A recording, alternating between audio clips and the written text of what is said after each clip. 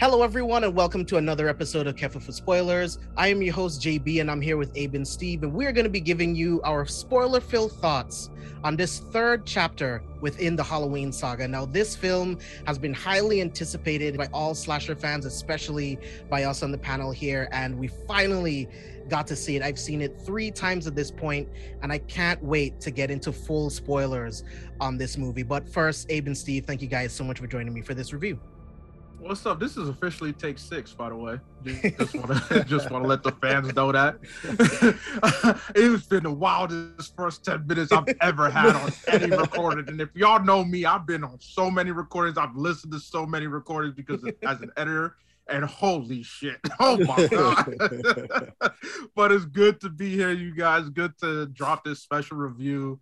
As anyone who follows me on Twitter knows, I've been watching a lot of horror content this month because I genuinely do love horror.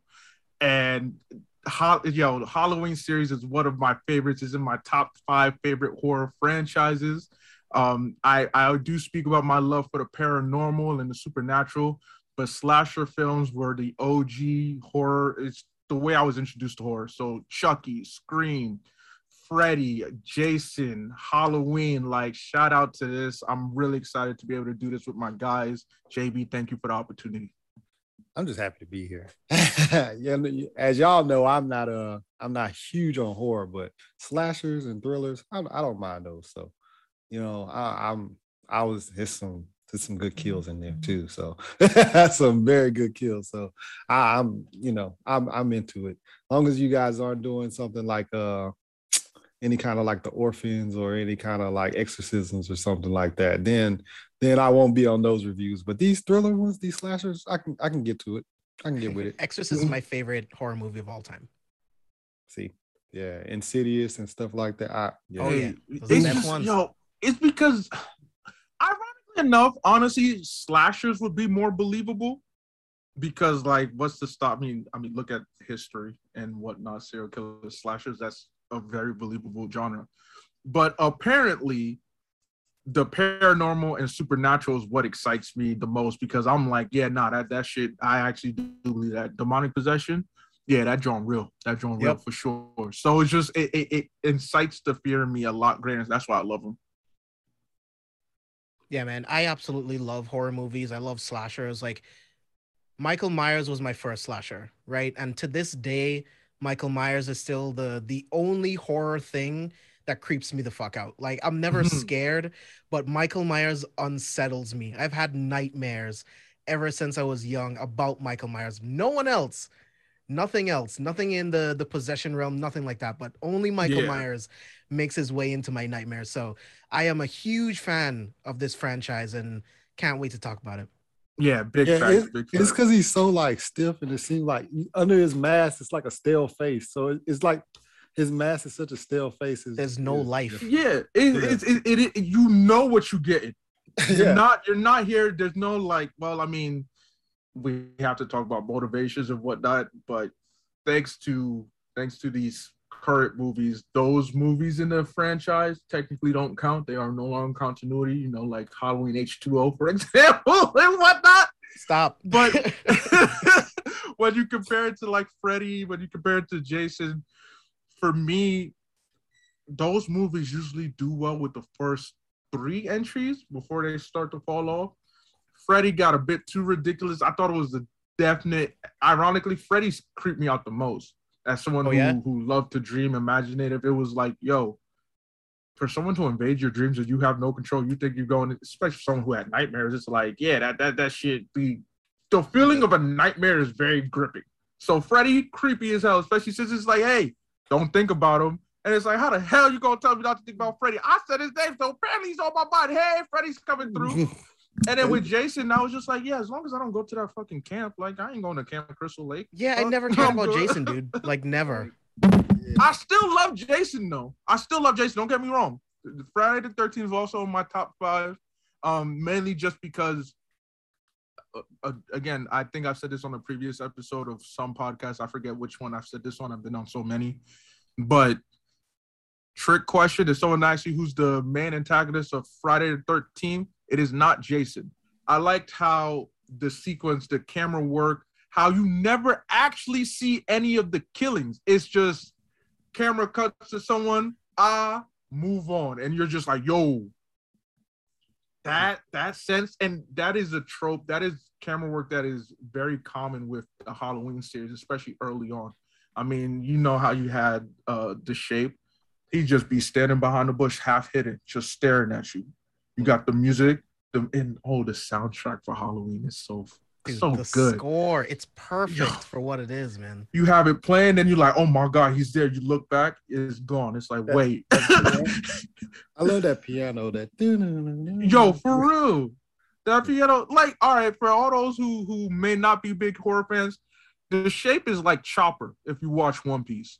Chopper just be how he's like gets so shy, he starts hiding, but it's like, man, you like this. This is how you hide it. I'm trying to, you like this, showing all your body. Not really how to, that's the Shape right there, man. I'm like, who you fooling? And I love that name, The Shape, right? Like that nickname for him, because that is not a human being. It's shaped like one, but that is not a human being. It is the embodiment of fear and evil. And I love that David Gordon Green and his entire team, and John Carpenter, who has come back to help write and executive produce this series. Well, he's not writing it, but he's an executive producer. Like, it's good to see that he's involved in all of this. And you can see the deep-rooted connections from Halloween 2018 to Halloween Kills and 1978. So let's get into general thoughts. Steve, I want to start with you. What were your general thoughts on Halloween Kills? So some of my general thoughts, I saw the first one, well, the one in 2018. I saw that one in Kuwait. So I saw that one like 2 or 3 times because they give us free movie. You can go to the movies and whenever you want to, and it's free. So it's like 5 showings at a time. You can go to whatever movie you want to. You can walk out of a movie, go to another one, and you can see it as many times as you want to. So I saw the first one a bunch of times. And so with this one going into it, I was just thinking like, oh, I'm actually into a slasher film like that for real. And when I initially, when I got into it, I was watching it and I was like, I love the fact that it still gives that authentic old school horror movie type feel. They definitely stuck true to it. I mean, it is set in 1978, but they even give that old vibe with the film footage kind of feels old, things like that. And I really appreciate that. I don't think a lot of people that have been quote unquote hating on the movie and stuff like that, I don't think they're understanding those aspects that's coming into play in the movie. And like, even like with some of the deaths, they're not like super like realistic. They're kind of cheesy in some moments, but I think it's part of the bit. It's part of it being 1978. You know what I'm saying? And so it's a slasher, man. Like, to some degree, there's a level of camp that you have to accept with slasher movies. You know? Yeah. That's why Big John and Little John is like one of my favorite parts of the whole movie. Like, there's always like those characters that are just like really, really funny within the slasher. I love them, man.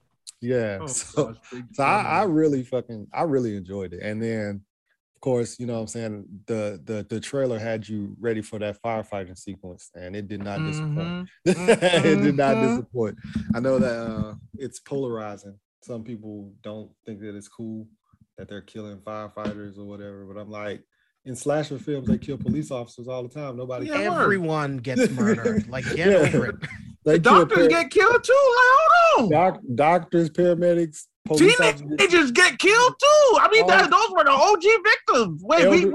Elderly people, all of that. But then I guess firefighters have just never died in movies, I guess. So they just it's polarizing, I guess. But I thought that shit was dope. So yeah. Hey, what about you? Man, I enjoyed this movie. Again, thanks to the trailer, I knew we were going to get absolute carnage, and they had me excited because usually when it comes to slasher, the body count is limited. You don't have anybody out here killing like 20 plus people. I feel like if you honestly look at a slasher movie, the usual body count is somewhere in the around 10, you know? But this time you are actually like, bro, if I remember correctly, I counted at least over 25 kills thanks to the beginning and definitely the end. Because I mean, he killed like 12, 12 I think, yeah, 12 of firefighters. the, 12 first responders. And then when you think about the number of like townspeople, you add them up, I think that's another, that might be close to 20. Might have had racked up about 30. Might have racked up about 30. Yeah, But we'd have to do a kill count. I don't know, 30, yeah. maybe, definitely 20 for sure. Yeah, definitely over 20 because he killed five at the park.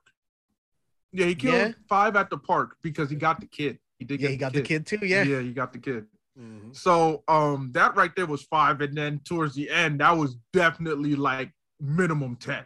So that puts us off. Yeah, you're right. That actually was like 29 right there. Yeah. At 27, 29. Yeah, that's yeah. So we touch it 30 if not. Yeah, but his kill count is higher than everybody's, right? Yeah. Oh, honestly, easy. But it was just dope. I enjoyed this as the third entry of the film. It kept things going and it sets up nicely. I like the approach. I know a lot of people are like, "Wow, this is reminiscent of Halloween 4, where you had the same idea." And I thought, you know what? That plot line was unavoidable, in my opinion, for a series like this. The Shape has terrorized Haddonfield for 4 decades. For people to act like, oh yeah, townspeople are not going to get involved or anything, it just doesn't make sense. It like, I get if you want to keep the scope minimized to just a certain few people, but it's been 40 years. The townspeople aren't stupid. I'll take it a step further. I think it's taking what they've done before, finding the elements that did work, and then bringing it into this continuity, right? Because you have to remember, he murdered 3 teenagers in the middle of the night, and now he's back again murdering people. You have to understand the implication of how the people of the town would feel about that, right? Like, he has spread fear. This is a small town. Murders don't happen like that, right? And then the Shape shows up and he's murdering kids. It's not like adults or like criminals are dying. He's murdering kids, right? The spread of fear, the spread of chaos, not being able to feel safe. That's the influence of the Shape. That's something that I feel like you should explore in the movie. So having the town becoming like coming together and wanting to fight the Shape, that's also a town trying to defend itself. You know what I mean? They have to protect each other. So I think it really, really worked. I see the criticism. I just don't agree with it. Yeah, yes. And it's like, you could never know who could be next. It could be your child next. It could be your family. Exactly. So it's like, that's why let's get ahead of this. And then honestly and truthfully, you got to respect it if one of their kids or teenagers was the ones that's dead. You're gonna want revenge. Like, that all makes sense to me. Yeah. And that's why I love how it tied in with the 1978 with the OG, like saying, yo, while this is a third entry, let us remind you why this is happening. I mean, what was it, the first 20 minutes just really set that up real well for us. Enjoyed it. And overall, I was satisfied with this film. Was it the best one of the entry? No, I still have 2018 version over this, but this is not as bad in my opinion as people make it to be. I think they were looking for the scope of Michael's focus to be singular.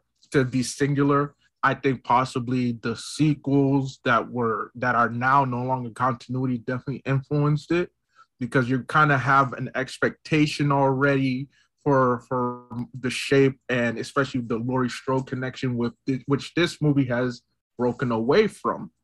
And but yeah, overall, I enjoyed this film. I had a lot of fun with it. Yeah, same for all of the reasons you guys said, and we'll get into it when we get into the breakdown of the movie itself. But I absolutely love this movie. A couple other criticisms that I saw was people expected a little bit more in terms of closure. And then it's like, well, you're putting that expectation onto yourself, right? Because you knew that this was the middle movie of a trilogy. You're not going to get the closure with Laurie and the Shape that you want, because that's going to happen in Halloween Ends, right? That's where the story wraps up. And what I think this film does really, really well is fill out the lore. Like you already said, Abe, like it perfectly connects us to the 1978 movie and to 2018, because 2018 told us where Michael ended up, but we don't know how he ended up back at this mental hospital, right? This film takes the time to show us exactly what happened, the new ending to Halloween 1, right? I thought that was really really unique to add in a new ending because I was satisfied with what we had already, right? But for them to go back and then, like Steve was saying, for them to film it like it's the 1978 movie, it made it fit in even better. So they've created this new ending for the 1978 movie that further connects this world together. And I love it, man. Like, again, you can tell that the writers really care about this universe. You can tell that they really care about the shape, and they focus on how terrifying he is. We talked about the firefighter fight.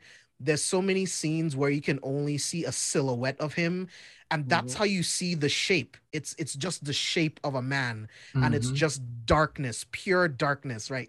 It's just the camera work and the cinematography is just incredible. We'll get into it. So let's start off with the beginning of the film. And much like Steve, and we were talking about this behind the scenes, I expected the movie to start off exactly where it ended in left off. Halloween 2018 with the firefighters heading to the building. But this was brilliant. We get the scene with Cameron. He's trying to call Oscar. We know Oscar's not going to pick up because he's very, very dead. Dead. And then he sees Officer Hawkins on the floor, goes to find him, and then we get the flashback sequence. So I'll start off with you, Abe. Were you surprised to see Hawkins still alive? And what did you think about them opening the film like this? Absolutely, because I'm like, hold on, sir, you are bleeding. You've been bleeding out for a good minute. You should be dead, dead. But then I thought it was ideal, given that we then go into the flashback and we go into Hawkins' connection to the shape and why. Again, so from here, this is where people who are familiar with Halloween and followed it, it was always the connection that Laurie Strode was Michael's sibling, which is why Michael kept coming back and whatnot. But I think what this set up was like, yeah, we don't need to include that. We'll just iterate like, yo, this man. I mean, Hawkins himself said it later in the movie. He's like, he didn't come there for Laurie. Like everybody was so obsessed, like he was going to come for Laurie, and of course, because that's them paying homage to the old reason that hey, yeah, that's his blood relation. Of course, he's hunting them now. This one with Hawkins was like, yo, he always went to that damn room, and I always wondered why. This flashback, I had a chance to really end the shape before it became what it would become later in the movie that when we had that discussion between Laurie and Hawkins. But we see how he was just frightened, how he accidentally killed his partner, how he prevented Dr. Loomis from ending the shape. And you got to remember, Dr. Loomis was always about ending that man. He did not want the shape to be alive. But Hawkins was like, actually, he's not responsible for this guilt that he was feeling. He's not responsible for this officer's death. When Loomis was asking, did he kill? Did Michael kill? It's like, well, technically, no, he didn't. It was the police officer himself. And how that moment of human weakness, of guilt, of killing someone he blamed himself for it. He blamed himself. And I thought, okay, I get why he's alive. I get how it explains the idea and the quote that we get later. And yo, shout out to JB when you tweeted your review. The official Halloween Kills account gave the perfect response. Every time he kills, he transcends. This is why there was a moment to stop that from happening. Even Dr. Loomis knew it, but Hawkins stopped it. And so we needed Hawkins to be alive. I'm glad with this, the beginning sequence, it made it clear. This is about him killing and transcending. Him, like you mentioned, being the shape, an entity. He is no longer human. That's what they were trying to stress with this film, with the dialogue. Even Laurie was like, he is not human. You can't kill him by conventional means, with brutal means. He's evil incarnate. And that's why I also love the thing about him constantly going to the bedroom window and staring out upon the town. It's like, it's just evil looking out upon you. It's not the idea. Oh my goodness. And the other thing, like, I love that they removed it, like you were saying, Abe, they removed the relationship between him and Laurie, because it mystifies the shape even more. He's Mm-hmm. not motivated by mortal means. Hmm. This is an unstoppable killing machine that is the embodiment of fear and evil. And Mm-hmm. the only thing he wants is to cease all life. Existence. Mm-hmm. Period. That's it. There is no, oh, I killed my family and I want to continue doing that. No, Mm. he is a killing machine and anything caught in its path will be destroyed. So I love that. I love that change. And Yeah. again, switching up the ending of that movie made it even more interesting, man. So absolutely loved it. What about you, Steve? Yeah, like so early on when that intro, I was so when I started the movie, obviously I wasn't watching it like everybody else was conventionally. So I had to find it. And every time I was watching it, I was like, this ain't the right movie. And I would go to a different stream. So then I finally just let it sit for a minute. And I was like, oh, okay, this is the right movie. And I'm watching it and I'm like, oh, this is really brilliant because they do the flashback with the police officer, like you said, and he shoots him in the neck and you're like, oh snap, like, you know what I'm saying, that ending is just way different. And I mean, and it's just like they give you that flashback, they give you that moment for you to like kind of like soak it all in because they're letting you know that this is what this movie is gonna, they're gonna do a couple callbacks to this actual scene happening and everything like that. And then I was super, like you said, I was shocked that Hawkins was alive when he like, when he like gets over him and he kind of puts his hand on him and then he gasps. And you know what I'm saying? He's like, oh, well, stay with me, and stuff like that. I was shocked. I was like, oh, okay. I was like, that's I was like, now, you know Yeah, what I'm he saying? Michael definitely should have Myers. bled out, but whatever. Yeah. He It's a from horror the movie. neck, that's an artery, right? There's definitely a vein right there that will bleed you out. But I definitely I definitely was like, oh, okay, cool. You know what I'm saying? Cool. Uh and but like just the opening sequence was just really good. And then you get to what we all were waiting for in a sense, the firefighter scene. And so Yeah, so um, I want to talk about the bar sequence first. So I really like the bar sequence mhm, because it shows us the survivors, right?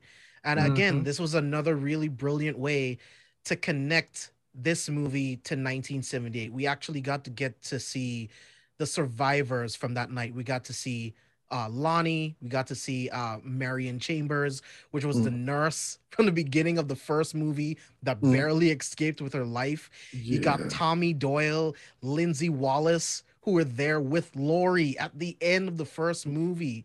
Like this kind of lore, this kind of connection with these movies, it makes it so much better, man. And they're really filling out this universe, which is something that I feel like a lot of slashers fail to do at times, and which is what Halloween is taking the advantage of right now, like actually filling out the universe to where it's not just isolated to a couple people. This is an entire town, and if this evil had to leave Haddonfield, can you imagine the carnage that would happen? So it was great to see the survivors at the bar, and we also got to see the black couple that's dressed like the nurse and surgeon. I didn't think we would ever see them again, and Mhm. man, we know why they were back. So Yeah. Yeah. Oh, it was yeah, I definitely enjoyed that. Leah, like you mentioned, just to speak on that for a little bit longer. Um, again, that sequence was so important and it made so much sense why we got the mob mentality. Again, people may look towards Halloween 4, be like, we've seen this already. It didn't work out. It was kind of stupid. Well, now this was better set up, in my opinion. You have them all just reminiscing, and it's like, yes, as you pointed out, JB, look at all the survivors who were here. There were survivors from the 1978 movie. They are still alive. They are just not forgotten. And then on top of that, it was so humorous when they were like, "Hey, could you keep it down? We'll try to watch the talent show." I'm like, "Y'all don't know who that is. Y'all don't know who the fuck these people are. You better respect your elders. You feel me?" And I just thought the whole thing was hilarious. I said, "Okay, so we're gonna get some fun here," and yeah, then we get to the firefighter sequence, and whew, yeah. Let's get it. Abe, speak on it, man. Like this firefighter boy, sequence was amazing. Because let me set it up. So from Halloween 2018, when that movie ended, we all speculated, well, how the fuck does Michael survive the fire, right? We know that the firefighters are coming, but how does he survive long enough to get out when the firefighters get there, right? And then we realize that he hid himself inside of the gun cage that was in the basement. Now, we know that the shape isn't human, so he's able to breathe in those fumes a lot longer than anyone else. And then he Mhm. just fucking brutally stabs that firefighter in the face with the axe, The and then pickaxe. carnage ensues. But Abe, kick it off, man. Dog, I mean, my man is heading to the house. I'm like, my nigga, you gonna die. You gonna die. And I'm like, wait, where Michael? I'm like, yeah, he below. How does he end up there? Falls through the floor. I'm like, yeah, my nigga, you gonna be dead. And what happens? Pickaxe. You see Mike pick up and I'm like, oh, he ready. Kill the firefighter. Bam, Smokey. Another firefighter comes in. Like, hey, give me your hand. Give me your hand. I'm like, I'm expecting that hand to be gone. Gets pulled down, wraps. Next thing you know, comes out the fire. Everybody's getting ready to come in. Like, yo, we don't hear it from anybody. Let's get ready. Comes out with the pickaxe. He adjusts his hand, and I'm like, oh, it's about to be a goddamn clinic. And everybody else, the firefighter, they're not like, oh my gosh, they're like, oh, we ready, boy. We ready. It's like, oh, this is Sparta. And who is Popping. the goofy that decided, oh, let me spray him with water? No, bro. I mean, but that should have Bro. worked though. Yeah, A hose at it should have a been hose hot at pressure. full pressure. Yeah, I it should've- mean, but that it didn't even look like there was pressure Yeah, it coming didn't look out. like it was. Yeah. It was like, I mean, that's how badass the shape is. It's like, what is it? The shape is just like, boy, this feels like Is that a- sprinkles. Is that a water gun? Is that a water gun? Stab, boom, and the way that the camera work as he's killing, like we're getting 3D perspective. Then we're just getting quick. When he stabbed old boy with pick and lift him up in the air, I was like, that's one of the scenes where it's like it's just the silhouette of him. You can't see his body, his face. It's just the shape of a man. Oh God, bro. it was phenomenal, and I'm like, yo, bruh, if these folks are getting brutalized like this, I know when the citizens decide to get it popping, I know put some respect on the shape's name. That's really what I wanted to stress so much. I'm like, look, dog, y'all don't understand what y'all gotten yourselves into. This man is not, and I'm gonna keep harping on this all review. This is not like the older films where we had his motivation being, hey, I need to go kill my younger sister and any descendants.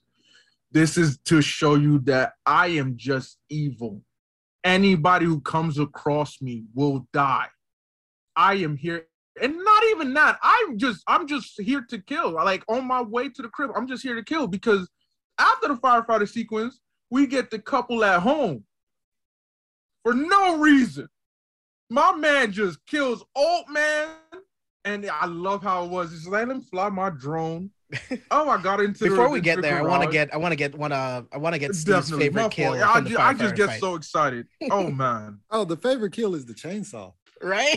Oh yeah, dog. He's My like, man was like, "Yeah, I'm gonna get you." And bro, it's he like, had it cranked up the entire time. I'm like, why weren't you putting in work while everybody else is not? Right? You Like, wait- what were you doing? I'm the last man standing. Okay, let me try it out now. No, at this point, I'm dropping that shit and running. If I can understand if he caught him off guard and he was gonna do it with everybody else and then died amongst them. That makes sense. But when you're the last man standing, all you got is this chainsaw. At this point, drop it and run as fast as you can, and just hope for the best. But that was my favorite one. He turned it on him, and I was like, he's super strong for you to have a chainsaw in your hand and you're like coming at somebody and he kind of like effortlessly just turns it on you. I was just like, damn, you fucked. Yeah, man, So, he's inhumanly strong, and the things he survives, they just don't make any fucking sense. But anyways, let's get to the old couple, which they were pretty funny, by the way. But yeah, they're flying the drone, and then the shape just throws it back at them, and then brutally murders them. Now, shout out to the audio department because when he stabs the wife with the light With the light, bar yeah. bulb shit, you can hear her choking on her own Yes, blood. you I'm like, can. this is sick, Yeah. bro. My man You came in heard there it on. like this. Oh He my came in. goodness! Oh my goodness! I'm mad at you for this. He was like, "Oh, what the fuck?" Oh my He came in the god! scene just like this. Oh, that shit was so funny. I was like, "I I feel your am pain, mad brother." you actually have that, I was like, I feel your pain, man. I feel your pain. bro. It was, and that was the thing. It's like, why do you have to kill this couple? Because that's what evil does. What does evil need a reason to be evil? Like, let's be real. And But again, yeah, that's the that point. light Does bulb, evil need yeah. a reason? It's not about Laurie. It's not about anyone. Like the way she's panicking, trying to unlock the door, and he just standing there, and she's like, "Oh my god, I got a knife." What does he do? Looks at her, walks to the sink, pulls off the light, breaks it, looks at it, goes towards her, and just in the neck. And like you said, the sound effect, and you can just hear the squelching of the skin being punctured, the blood oozing partly into the light bulb, spraying out, her choking on it. It's so I brutal, was bro. like, bro, this kill is insane, dog. Like, you can hear it, you can feel it, bro. Oh, and then what did he do after that? She's still alive. Yeah, she's dying out. And what does he does? Just starts putting knives in this nigga's He's back. like, no, this knife not big enough.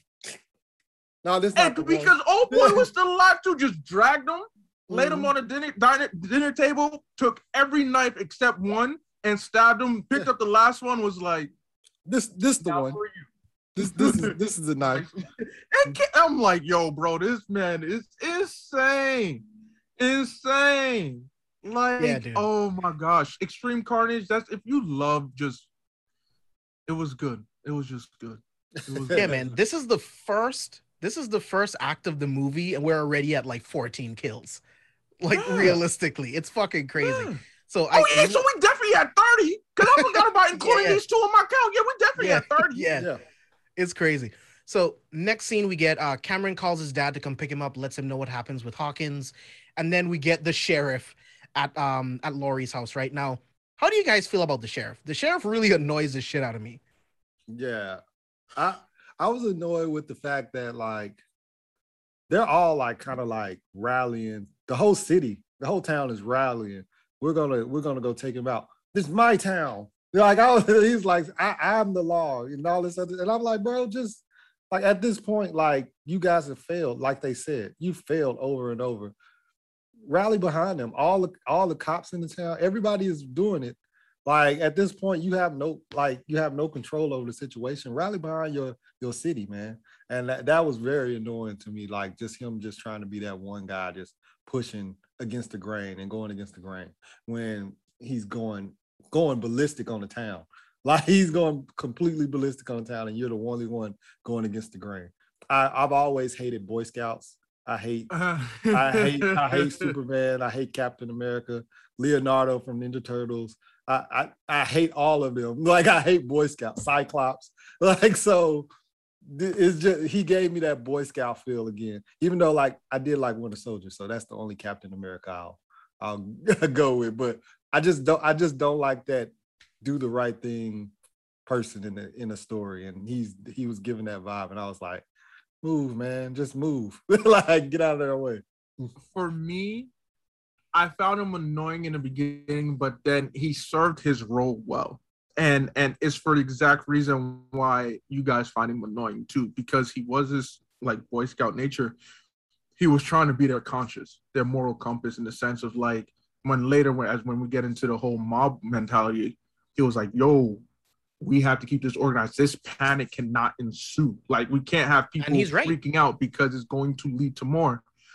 And yeah, he's right. And what's annoying about that is that if you were in those shoes, you'd be like, yo, we gotta go. Like the mob mentality made sense. I'm not about to sit here and be like, yes, I would never do that. In the heat of the moment, mob mentality always ensues. You just get caught up in the fever and whatnot. And this is what happened. But the sheriff was trying to keep control. But unfortunately for you, Sheriff, these people are fed up, especially when they look at you like, yo, you don't understand. Really? what we've been through. Like For 40 years. yeah, you I mean, can't tell us. realistically, when they found out that Michael was loose, he didn't make any like announcements to the town. He failed there. Mhm. And then, in my opinion, he fails again in that moment because you do get behind the people while also keeping control. Look, Yes. we will deputize a bunch of people in the town. We find him together, but the police takes care of it in the end. That's what he was supposed to do, but he doesn't really do that. But I mean, Yeah. that could be in the writing too, you know? Yeah. So I again, while he was annoying, I appreciated his role as a moral compass. But it's just like, dog, like both of you said, and most people said, you failed. You failed the town as your role as a sheriff. You failed just understanding exactly. And this is not just your failure. This is everyone's failure for not understanding that this is not someone you can just kill. Because at some point you got to realize, yo, it's been 40 years. Like, we've done burned this man alive. We've done shot him. We've done stabbed him. Like, at what point do you realize, like, man, this is just darkness. This is just evil. You feel me? And so I didn't hate his character. I didn't find him as annoying as others have been. And that's the other thing, right? The other thing that makes this all interesting is that we as people tend to glorify serial killers, right? So this is just another case of that where we glorify a serial killer and a sheriff, a police officer doesn't see him as anything but a serial killer, right? He's just a man that has happened to kill a bunch of people, but he's still a man and the police should be able to do it. He doesn't get it. So I love that duality between the people that understand that this is pure evil that cannot just be killed and the police can't do anything versus those people who want to believe that, much like Karen. Absolutely. Oh, Yeah. thank goodness. What happens to Karen? It was very pleasing. God, for me. I appreciate it. fucking hate Karen. And that's the thing, right? We're supposed to and not supposed to at the same time because I appreciate the Karen character because she is the vehicle to show us what Laurie's trauma is capable of, right? Due to her trauma, this is what she did to her daughter. This is how she spent her entire life. So Karen is a product of that, and we needed to see that in order to understand the mentality of Laurie. She's still really fucking annoying, though. Yeah, absolutely. And that's the one thing that all the movies had in common was that Laurie was so fucked up. I mean, even in the old continuity, she became an alcoholic. She still had was estranged from her family and whatnot, and you still had that sense with this new reboot, retcon. And like you said, JB, you said it very well. This is to show the consequences. We need to stress just how effed up, because we have 3 generations of Strodes right now. We see how this shape, we've seen how the shape has impacted each and every single generation. It really puts it home. Like, yo, this is an evil that has terrorized not just the Strode family, but later, especially when we get the conversation between Karen and her daughter, like how her daughter's like, nah, he took away dad. And even other people were like, no, her boyfriend, when talking to Karen, is like, he terrorized my family too. Like, my family's been affected. My family's been brought in. We have to fight. Yep. I was like, yo, this movie is just doing a good job of stressing that. And maybe people got fed up with it. And like, yes, of course we know. But at the same time, I mean, there's a lot of things that audience is supposed to know, and y'all be over, you know, I don't blame you. The thing is, this is a new continuity. So the things that you know don't exist in this universe. Yeah. So they have to be exactly. told. Like, they have to be retold. So let's get to the bar sequence where we finally get the big announcement. Everyone's getting the news blurb that the prisoners have escaped. There's murders that are happening around Haddonfield again. And then we realize that it's the other escaped patient from the hospital that was inside of the couple's car. So did you guys think it was Michael too, or did you think it was someone else? No. The reason why I didn't think it was Michael was because when she was in the car and she looked back, she would have been dead. Yeah. Ain't no way she would have been able to look back and then run. Nah. She would have been That was when I was like, okay, it's not Michael. For sure, for sure. And then when he took off driving, I was like, why would he run? Yeah, Like he's not running from nobody. So I didn't think it was Michael. yeah, me neither. The way I viewed it was like, look, I I'll say this. I didn't really care for the inclusion of the two escape asylum patients, but I understood the role later on in the movie. But I was like, yeah, that's definitely not Michael because Shorty would have been dead. Two, Michael wouldn't need to drive a car. Michael, man, Michael will just, you can run however far you want. Michael will still catch you just by walking as slowly as he does. Yeah, The because shape will always follow and find you. he's constantly moving. So, And yeah. yeah, like people don't understand. Like people be like, he moving so slow. How can he catch you? Well, there's times where you just decide you want to sit down. Oh, I got away. And that's constant movement where he's just constantly coming at you and you're not even thinking about it. So like You get tired, he doesn't. yeah, he's just going. And he's not like sprinting or anything. You decide you want to hide for 10 seconds or creep around something, that's 10 seconds of him just walking straight towards you. Like that's how he catches you or whatever. So I was never thinking like, you know what I'm saying, that was him in this car. I was like, oh, he would have just got out of the car if he was in the car and he would have went to work right then and there. So Exactly. Yeah, I like the inclusion of this character because based on what we got later on in the film, it just shows that due to the hysteria and the fear that the shape gives to this town, they're not even thinking logically, right? They can't even see that this is a mental patient that actually needs help. And instead, all they can see is a target that they want to kill. You know what I mean? So that was really, really important to me. And I really, really like that scene. So let's talk about, let's jump to the Myers house. This is the first time that we've seen the Myers house in this continuity, right? So at the Myers house, this is where we meet Big John and Little John. So Steve, I want to start with you. What did you think of Big John and Little John and the way they were able to scare the kids? I thought it was pretty funny. And then I thought I liked their like the comedic value that they bring, their dynamic. And then the fact that they're scaring the kids with basically like, do you know who house this is and stuff like that. So I thought that was pretty dope. The kids He were stabbed hilarious. his sister to death in the tits. Yeah, in the tits. Yeah, I thought it was hilarious the way the kids tried to prank them too, because like with the whole razor blade candy thing, and then when the door closed behind him, I was like, oh, Michael Myers is about to fuck everybody up. That's what I was thinking. I was like, Michael about to fuck them up. And then you find out that they were playing a prank within itself. And I was like, oh, okay, cool, or whatever. Yeah, But, absolutely. Absolutely. I love the fact that they were really fucking with the kids back, because it was like, all right, you gonna fuck with us. Like they didn't care that they were kids and they could ruin their day with nightmares and stuff like that. They was like, no, fuck that. Yeah. It's like, you gonna mess with us, we're gonna mess with y'all, and y'all parents can take care of that later. Like they have to deal with your nightmares and stuff. I thought that was funny. Yeah, this is just like not y'all running into strangers' homes to steal all their candy on Halloween night, and then the size that they were hitting them with. I was like, yeah, you know what, Big John, Little John, you need to scare the hell out of them. I thought they were hilarious. I thought it was they added to the enjoyment of the film for sure. It was a great prank by the kids. Don't get me wrong. It's like, oh my gosh, there was razor blades in the candy, and it's like, yo, because that was a thing back then too. Yeah, it's just like, yo, this is crazy, and I'm like, yo, Big John, Little John, y'all are out here harming kids, and it's like, nah, they clearly Right. wouldn't do that, and it's just like door closed. I'm like, yo, Mike is there. Mike is in the house. Y'all, if y'all motherfuckers go back in there, y'all are dead.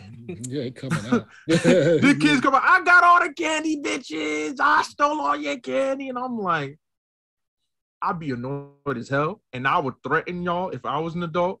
But as a kid, I gotta respect the hustle. As a Right? kid, yeah. As a kid, it's like, oh, that was a good prank. Pretty good. If I was Big John, Little John, though, that kid gets body slammed. Give me my give me my fucking candy. Exactly. Yeah, so I love them.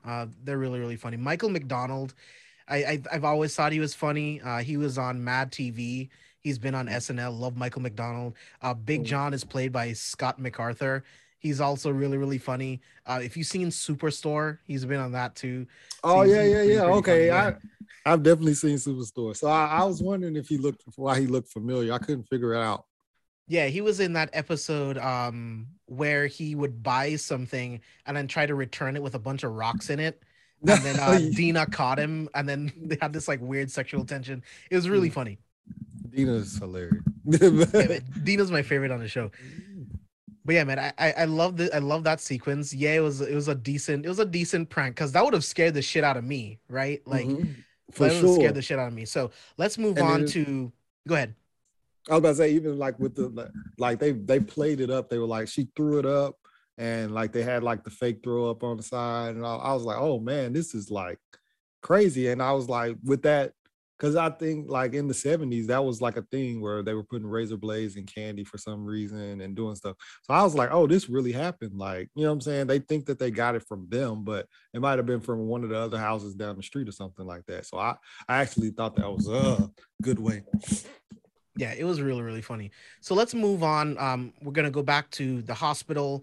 Karen and Allison are being interviewed by the police, and this is where the sheriff tells Karen, "Yeah, no, sorry, no one told you, but Michael's still alive. He's still terrorizing." So I thought that was really, really cool. Love that scene. And Cameron came to the hospital trying to get Allison because him, Tommy Doyle, his father Lonnie, they're all trying to gather people to track down the shape. And this is the beginning of the hysteria. This is the beginning of where things start to go really, really crazy for the people of Haddonfield. So, Abe, I want to start with you. What did you think about? Because what did you think about the hospital sequence right there? With the hospital sequence, it goes back to what we said earlier about the way that each generation of strolled women have been affected. And when we find out the news, when Karen finds out the news, it's so funny that her name is Karen too, honestly, in this day and age. Yeah, dude. Because she did behave like a Karen Yeah, too, she's low so key, annoying. up until towards the end, where it was like, hey, go for you. Well, not the end, close to the end, and then the final sequence, I was like, yeah, nah, you gotta get out the thing. But I knew in my bones she was not gonna share that information with Lori, and I knew that she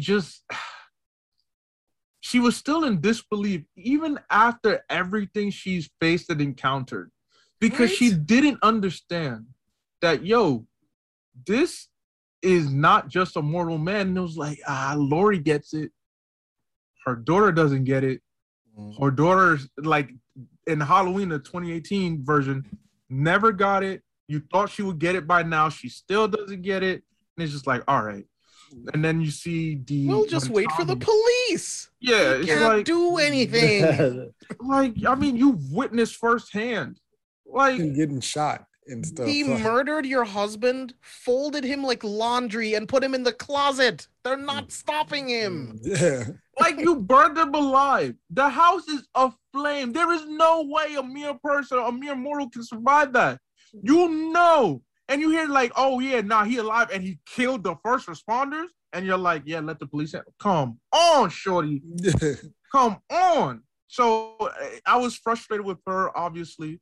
And then I started to like the just the panic, the chaos in the hospital as they're bringing in bodies, as people are trying to figure out where their family members are. Because, all right, the movie started by reconnecting back to 1978 Halloween. Mm-hmm. This hospital sequence stressed and reminded us the events of Halloween 2018. Mm-hmm. And I appreciated that it was tying everything together to be like, yo, this is the third movie. This is direct sequel to all the things. All that stuff that happened matters, and we are showing you the consequences of it. And so you have people just panic. Like that old lady when she comes, where's my son? Where's my son? You know, she's looking for her son who, well, you know, that man was homie who was on the gate. Like, on the gate. That was also an effed up way to die. I'm like, yo, Yeah, Mike, dude. you ain't have to do that to him back in Halloween 2018. You ain't have to do that, but we get it. But I think something that we also forget is that this is the same night as Halloween 2018. Like, it's not like days later, years later. No, this is direct continuation, which is also what I liked about the Halloween films, even the ones that are no longer part of continuity, is that they picked up exactly where the movie left off. Mm-hmm. You know, oftentimes when you get sequels, it's like, all right, some time has passed. You know, when now we're dealing with a resurgence. Like, no, this is the same night. We're showing you that all of this is a long ass night. This is a long ass night for everybody. And so I appreciated just the chaos that was ensuing, the confusion, the constant panic, the heartache, just the people in pain, the people just not sure what's going on, because not everybody, people are hearing about it because you saw everybody's phones start going off and whatnot. And I was like, hey, yo, Lori's definitely about to find out now. But you know, Lori old school, she probably doesn't have a phone, but there's no way she doesn't find out from everybody. Like, yo, what's going on? All right, we're about to get people together, mob. It did a good job of combining the mindset of people in this day and age and the use of social media through it too. And I appreciated that, because there are some movies that when they try to modernize themselves, it doesn't hit. Mm-hmm. I'm looking at you, Chucky 2019. And it's just like, y'all don't understand the assignment. But here you use this social media to be like, yo, spread of information can grow faster. Because that's another thing too. It's like, how can Michael always kill these people and nobody knows? Right. And when you go back to OG movies, like nobody's calling Auntie Cheryl from across the way. No one's calling old man Joe, be like, yo, stay inside. None of that is happening. But people are getting notifications. They're like, yo, text message like, yo, bro, this killing's going on. It's happening again. Yo, I think when we get to it, evil dies tonight. Evil dies tonight. Mhm. Evil dies tonight. Which I love, Y'all and a lot of don't people don't like that. You know, Bro. it's like it fits in so well. And like you're saying, Abe, just to piggyback off of that just a little bit, Mhm. but this is more of the filmmakers showing that Haddonfield is bigger than just a couple victims. It is the entire town that's affected by this evil. So it's very important to Mhm. show all of this. And like you were saying, the scene right after this, after everyone's recruited, Tommy's going around trying to get people to come with him, and Lonnie, Cameron, and Allison, they're driving around telling people to go inside of their homes, hide, it's not safe. It feels like a community. It feels so much bigger than like one street or two streets that Michael happens to be on. It's Mm. all of Haddonfield on high alert. So I absolutely love it. So let's get to the park scene. Let's get to this park scene. This park scene is fucking crazy. And Steve, I want to start with you. What were some of your favorite moments from the park scene? Uh, the funniest one was, it had to be when the nurse is walking up to the car shooting. She's missing like crazy, but he kicks the door and it's like zoop, and she shoots herself in the face. I was like, what the fuck? That was probably one of my favorite. What else happens in this scene? So there's the nurse or whatever, the guy in the nurse's costume, he stabs him in like the eye or the neck. Yeah, he stabs him in the eye, in the left eye. Oh, and he's like, oh, and he starts to die. It's hilarious the way he died.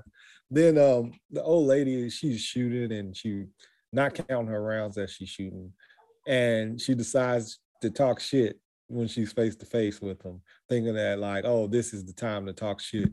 And she shoots, and of course she doesn't have another round in, and then she gets destroyed. And I was just like, man, that whole scene was just like beautiful. The whole, like, basically the car deaths were the best part for me for this park scene.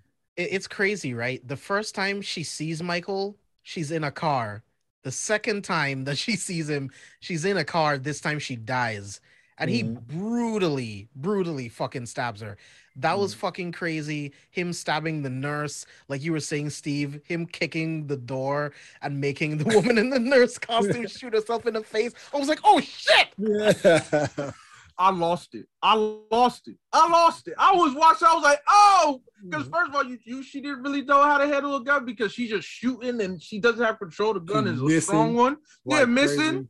And then she's like, oh, and I said, Michael, you ain't have to do that. Why are you disrespectful like that? Like, I'd rather you had killed her yourself. This is embarrassing, because does she count technically as a body count for you? Like, I don't know, because she killed herself. Like, Technically? I mean, I'm just like, shorty, why was you holding the gun that loose for it to turn? to turn around. It looked like freaking on Rush Hour when Jackie Chan takes the gun from him and he that's what it looked like. Absolutely, dog. It was ridiculous. And so I'm just like, bro. But that whole park sequence was intense because they are in the car and she just starts firing off and it's like, shorty, relax. Like, not you shooting out the doors. And I'm thinking, all right, which one of you is going to get dragged through a window? Because at this point, all the windows are getting shot out. So you are not helping the situation by just panicking and shooting all willy-nilly. Yeah, and I'm of like, course, don't lock the doors. Like, Let get us out. He's on top. Get out. Like, excuse me? And so, bro, the way that he grabbed her, and I'm like, dog, honestly, when he grabbed Shorty, I would have been like, this is my time to run out the car and run away. But Mans was like in the doctor outfit, he's like, no, I'm gonna help you. Rips her hair, gets ripped out. And I'm like, what do you think you're gonna do? And not him when he does get in charge using his stethoscope to try to choke him out. Yo, and then Michael just looks at him like, what the fuck are you doing? Like, yo, for real. Michael was like, nigga, the fuck is you doing?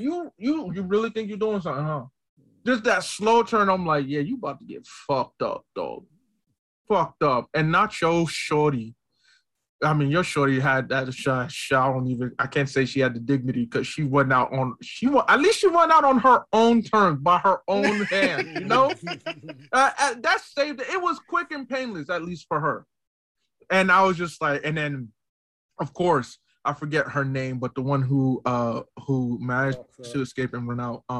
Lindsay. What was Lindsay hiding? I'm like, bro, Lindsay.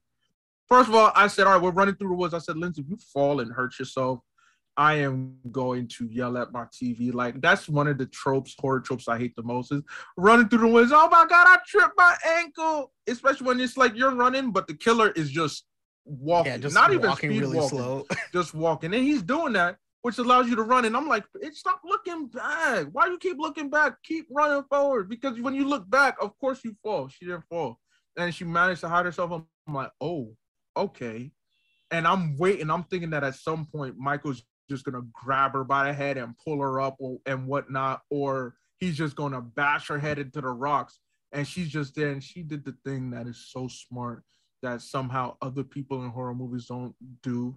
Shut the fuck up when you're trying to hide. Not you like, like screaming or breathing loudly. It's just like controlling your breath, trying not to make a noise. I'm like, thank you, Lindsay. I mean, you might die, but I appreciate you. And he's just scanning. He's scanning. I'm like, he's listening. I'm like, yo, he's trying to hear your breath. I'm like, there was like 2 instances where she made a bit too high of a pitch noise. And I'm like, and then he starts walking on the docks.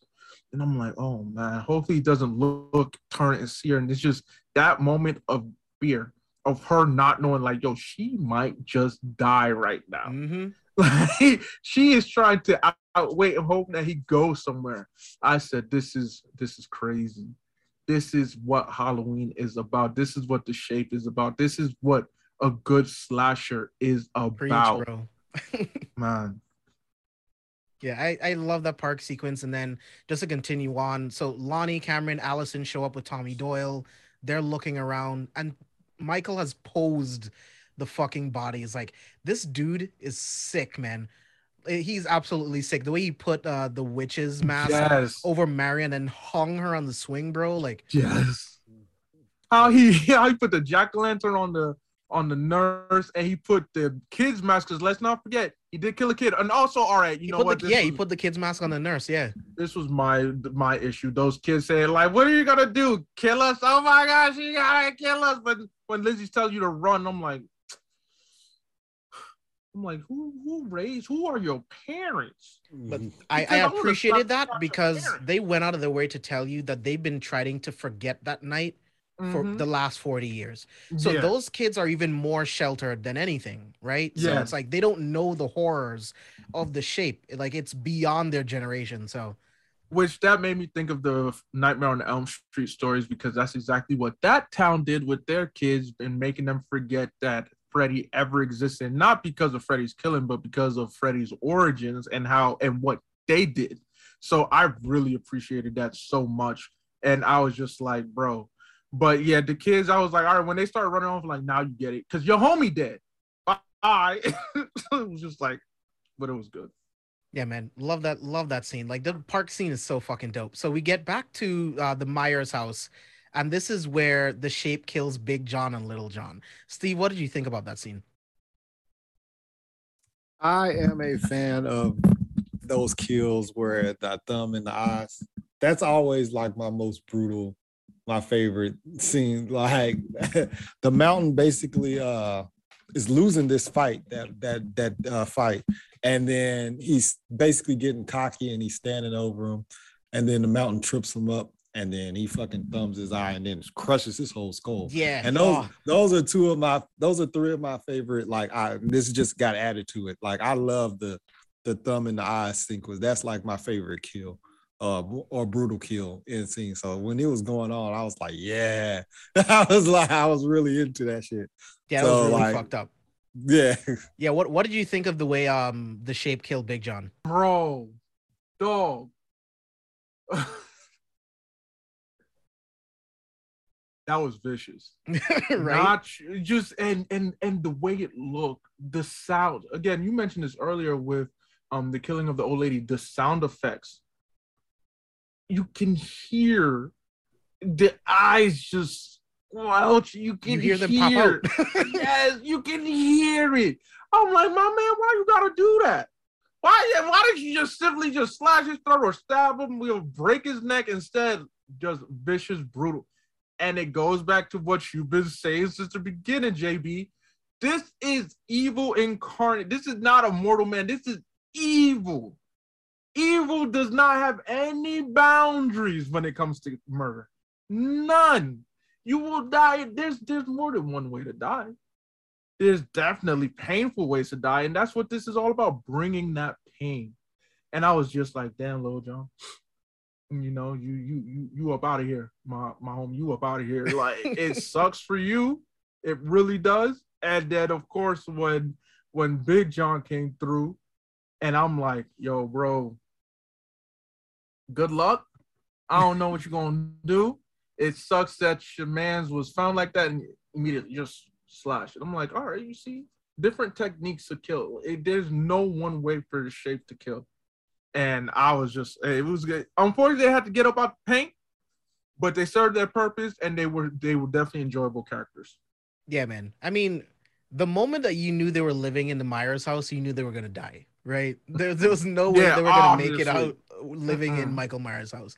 So this was one of the most influential sequences for me in the film. We get back to the hospital, and this is where the people are starting to riot. Tommy Doyle is getting everyone together. The sheriff is trying to stop them from going after him. And this is where the other mental patient comes in, and he's just asking for help. He's asking for help. And all they do is see the clothes. It has to be Michael Myers. It has to be him. And then everyone chases him. And I do appreciate that Karen did try to save him. You know what I mean? She did try to do something because she knew that it wasn't him. So, Abe, I kind of want you to speak to just like what hysteria does to people and how it was displayed in this scene going after that patient. Yeah, so it was just a matter of, I mean, as you saw, everybody's just fed up. They're all just fed up with Haddonfield, especially since people have been drinking tonight. And for it to happen again, look, it just makes sense for this mob mentality. Again, I look towards Halloween 4, the same thing happened there, right? So now we're getting the same thing happening here. And in this case, as mentioned, the hospital's already in chaos. And now you're saying, yo, we are going to stand for and fight for our town. By all means, makes perfect sense. That sense of vigilante justice makes perfect sense for a small town, right? And just when you're gripped with fear and hysteria, you don't think, you shoot first, ask questions later. That's exactly how you are. And when that mental patient, that escaped convict, is just there looking for help, he's fragile, doesn't really speak, is hurt. He's looking at all the fear, just the chaos, and he himself is getting scared. Mhm. He himself is getting panicked. He's just looking. It's just madness, absolute madness. And just because Laurie looks towards him, or I believe it was Karen, just looks towards his direction, and is just kind of freaked out. It's like, oh, that's the escape. I think someone said that's the escape prisoner, and everybody's like, that's Michael. It has to be Michael. And they just start running. It's like, no. I mean, Laurie's like, no, that's not Michael. And Karen's like, are you sure? No, it is not him. Because Laurie said it in her conversation with Hawkins. I've seen his eyes. I took them out. I seen his face. Mm-hmm. And because she was iterating, but in her conversation with Hawkins, she was iterating like how, yo, this isn't man. This isn't immortal. This isn't just, we can't do this the conventional way. Meanwhile, the crowd itself thinks like, yes, you can, because they're also not understanding that this is evil, pure evil. Ironically, though, because they started evil dies tonight. Evil dies, as if you can control that concept. Evil is a concept that is just abstract. You have no control over it. You cannot understand it. You cannot prepare for it. You cannot stop it. And when they start chasing this mental patient, I'm like, first of all, you think Michael Myers would run from y'all motherfuckers? Right. The audacity. You think he looked this hobbled and injured? Especially because the misconception thinking that, and I don't know whether this was like a shot at those films to be like, yeah, that idea was completely stupid. Because even Laurie herself, like, yeah, he's going to come to the hospital. He's going to come to the hospital. Because she also helped incite the fear, too. Let's not forget that. She helped incite the fear by pushing that, yes, he is going to come here. And what did Hawkins say again that I mentioned earlier? Hawkins was like, he was brought to Laurie by the other psychiatrist who I was glad when he died in the 2018 version. I was like, yeah, he was a means to an end. Yeah, he was a means to an end. It's like he had no intentions of going there. He was brought to Laurie. It's always been about the house. Right. And Laurie herself didn't understand that just yet, despite the what she's been through. Mm. So when people are like, oh, yeah, he's going to come here. Oh, that's Michael. Yeah, because it looks, that person's not with us. We don't know who it is. Escape patient. Like, of course, it's Michael. And they're chasing him, and he's just running.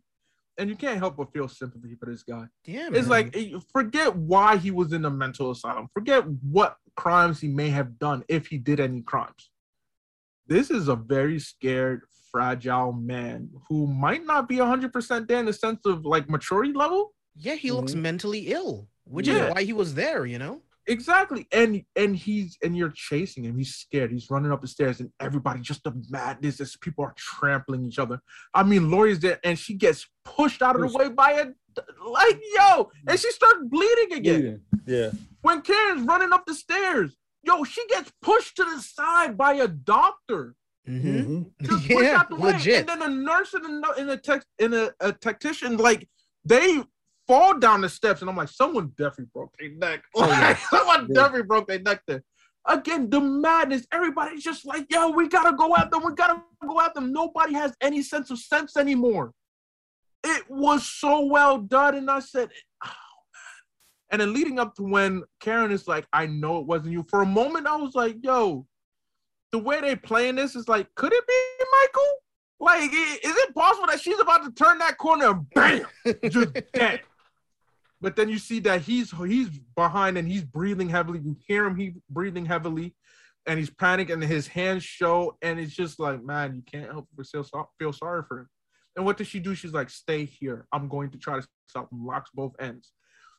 And I thought it was beautiful. The moment where he's in the hallway, middle of the hallway, both sides, people banging at the door, trying to break it. And he's just looking back. He's just scared. He breaks the fire extinguisher door, pulls out the fire extinguisher. He's like, you think he's ready? And just the madness. He's just so, what does he do? He just wants to get away from it all. He busts open the windows, climbs out, looks out, and falls to his death. And the way they made that scene, Lord have mercy, was that an ugly, ugly, terrifying scene. Mm-hmm. Just the carnage, and everybody's just looking. Everybody in the ground is like, oh my God, what happened? Everybody above is like, wow, he jumped. And then it starts to dawn on people. That ain't him. It starts to dawn on him. even the Officer Brackett was like, "That's Yep. not Michael." It's like, how do you know? Tommy's like, "How do you know? Have you seen his face?" I'm like, "Oh my god, nigga." Mm. Hysteria makes you, the logic goes all out the window. Exactly. Out the window. Oh, it was so well done. And I said, It's not just y'all the killing, niggas- it's the fear. It's what the Mhm. shape does to everyone else. That's also the problem, dude. And JB, you stated that the shape represents not just evil, not just murder, but fear. Fear. Look, and what did Laurie say? We are playing. This is what he wants. This is his masterpiece. Mm-hmm. This town-wide fear. Everybody's losing their shit. So much so they're killing each other. Mhm. Because while that mental patient was killed, remember through the stampede, people were getting hurt and no one gave a damn. Yep. Yeah, it was, oh my goodness, so beautifully done. Yeah, so man, it's well so well done. done.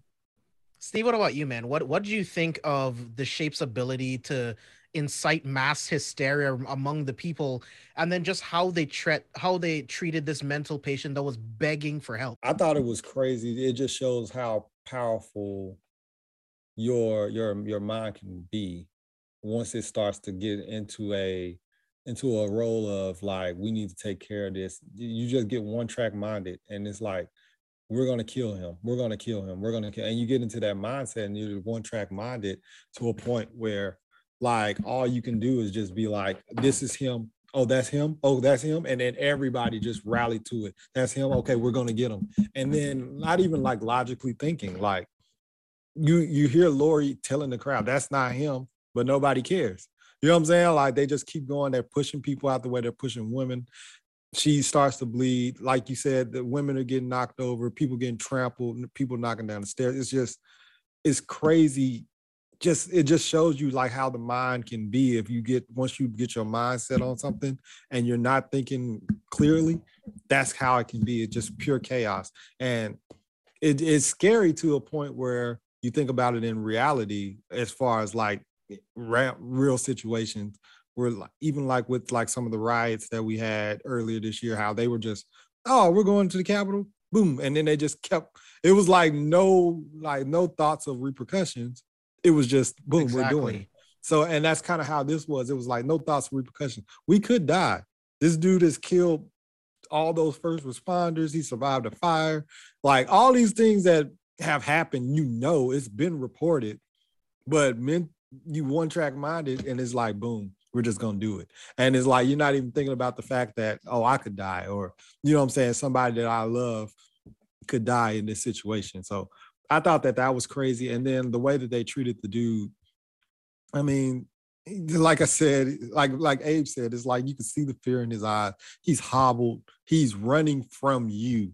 Like, the shape is gonna run away from y'all niggas. The Right. audacity. And the fact that some of these people have encountered the shape or seen him from a distance, him do work. Does it look like this man Hunchback of Notre Dame is really the one that's been terrorizing you for 40 years? He didn't run. He didn't look hobbled. He looked like he's about 6'2", like where this dude looks like he's about 5'8". Like there was things that were like clear indications that it wasn't him. But like I said, you get into that riot mode, you get into that one track mind of that's him, we're going to do this. Boom. And then that's how that situation plays out. And it was a terrible, for me, I even was fearing for, even though we hate her, the Karen, when she goes into the thing, because I'm thinking like maybe he is mentally I was ill, hoping she would have gotten trampled, if I'm being honest. I thought the mental patient was going to murder her. I thought she was nah. going to go in there and he was going to be like out of panic. You know what I'm saying? The first person that comes through the door, he stabs. You know what I'm saying? So that's what I was thinking. I was like, oh shit, this is going to be interesting to see how it goes. So, but yeah, I just really was like, it was one of those things where it's like some people are helpless, and just because of the way that your fear and your things are going, you think that supersedes over someone else's helplessness, someone else's mental, you know what I'm saying, trout that they're going through and things like that. So I don't think that, I think that played onto like a different, you know what I'm saying, side of society in general. Exactly, right? Like, look at all of the themes that this film is introducing. so many different things. It's so much more than Michael's killing spree. It's his influence. Look at what he's doing. This innocent man killed himself because he didn't think there was any other way out to get away from these people when he was just begging for help. There's a lot more to this, and it's a lot that I appreciate. So while all of this is happening, Hawkins and Laurie are talking in the room, and Laurie is talking to Karen. She's like, what? Maybe if I die, if I die with him, maybe that's the only way to kill him. And Hawkins is like, no, it's not about you. Like you were saying, Abe, the doctor brought him there. It's not about you. We don't know why he kills, but the only thing we know is that when he's done, he goes home. And then we instantly get that cut to Lonnie, Cameron, and Allison about to go into the Myers house. And this again is where hysteria plays into everything, because even Lonnie realizes, holy shit, I just brought my son to the belly of the beast. I brought my child to the home of an unstoppable mass murderer. And this is where he asked them to wait in the car, but he shouldn't have gone in either. He should have called for backup and waited. You go in by yourself against the shape, bro. He's fucking crazy. So let's talk about that. Go ahead, Abe. Bro. First of all, all right, we got to go back to the beginning of the movie with something that really pissed me off, because I was like, these kids are ugly as hell, first of all. And I hope that Michael kills them all, but if I don't remember if he did in 1978. But not Tommy being bullied by like Gretchen and like Gretel, like the cavemen looking children. Like Lonnie, like, hold on. They were some ugly ass kids. Oh, like their voices was annoying. I'm like, Tom, like, yo, Michael, can I put in a request, baby? Can you hear me out? Can I put in a request? Get them kids, okay? You know, I'm just saying. So, of course, you know, Lonnie, and that's why it was funny too. Earlier in the bar, he was just like, "Oh, I used to bust this kid's balls when he was introducing Tom." I'm like, Lonnie, you was bullied and whatnot. You encountered the shape. He didn't kill you. He went to his house. Now, all of a sudden, after clearly you became a drunk, you're an alcoholic itself. You are kind of pathetic. There's nothing about you that screams like, yes, you're a strong male figure who can defend his family and whatnot. You really think you could take on Michael one-on-one after he took out 11, 12 firefighters? Yeah. Like honestly, like it has to be the title of the episode, The Audacity. Like what is wrong with y'all niggas? I said, you finna die. And then when the kids decided like, yo, we going, I was like, yeah, cool. Y'all finna die. Yeah, and you're bro, next. bro, first of all, okay, cool. We ain't see how daddy died. Oh, wait, first of all, where's our body count now? Because we are at 11 or 12 with the firefighters. We're at 12 with the firefighters. The old couple's 14. Oh, yeah, 14. 4 at the park. So we're at 16. We got the nurse, her husband, Marion, and the kid. So that's 16. Then he doesn't kill again. He killed Big John and Little John. Yeah. So we're at 18. Lonnie, we're at 19. Yeah. Bro. Allison's boyfriend. I was like, motherfucker, first of all, don't go into that room. Don't go into that motherfucking room. First of all, why would you leave your girl by herself, period?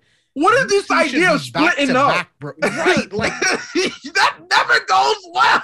You see, that's some white people shit. Yeah, so it's like the Wahite people. The Mayo monkeys, if you would say so yourself. But you then look up, there's blood drip. You look up, it's your dad got folded and just stuffed like in the folded. Unnecessary. And then bam, closet door opens. He starts walking at you. Start shooting. She's like, oh my god, I hear him.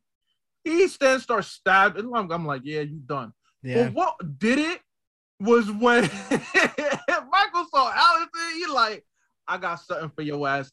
I'll be right back with you, okay? After I said, I'll be right back. You know what? Let me show you something. Took your boyfriend, shoved his head through the banister. Bam! Bam! Bam! Bam! Bam! And she's watching because what her dumb ass do? Break her leg falling down the steps. Yeah. bro, you want to watch, and he's taking his time. He's just boom. He did throw her down the stairs, to be fair. He did. You know, I apologize. He threw Allison down the stairs, broke her leg. Unfortunately, she's watching. He's like, watch this show. It's just fucking him up, and he's still alive. And then he's like, all right, I'm done. He starts walking down the steps and he's like, you know what? I'm not. Takes his head, and I thought he was just going to rip it off. And I said, flips it all the way around. I'm like, oh shit. He's like, what? This nigga's still breathing? All right. He's like, you. The force is strong with this one. You a tough one, huh? You know, I underestimated you, bro. And she's just looking in horror, like just screaming. I said, this is what y'all wanted. Keep in mind. Y'all thought y'all could take him on. Exactly. And Allison, your dumbass should know better. Yeah. Should know better. They set him on fire. You were there. It's like, yeah, nah. And to still have the audacity to talk, I was like, all right. I mean, hey, I'll say this about the Strode woman. They are fighters. At least Lori got that right for sure. She bred some fighters. And I did appreciate she's like, do it. And of course you think like, oh yeah, kill me, Michael. But who is it?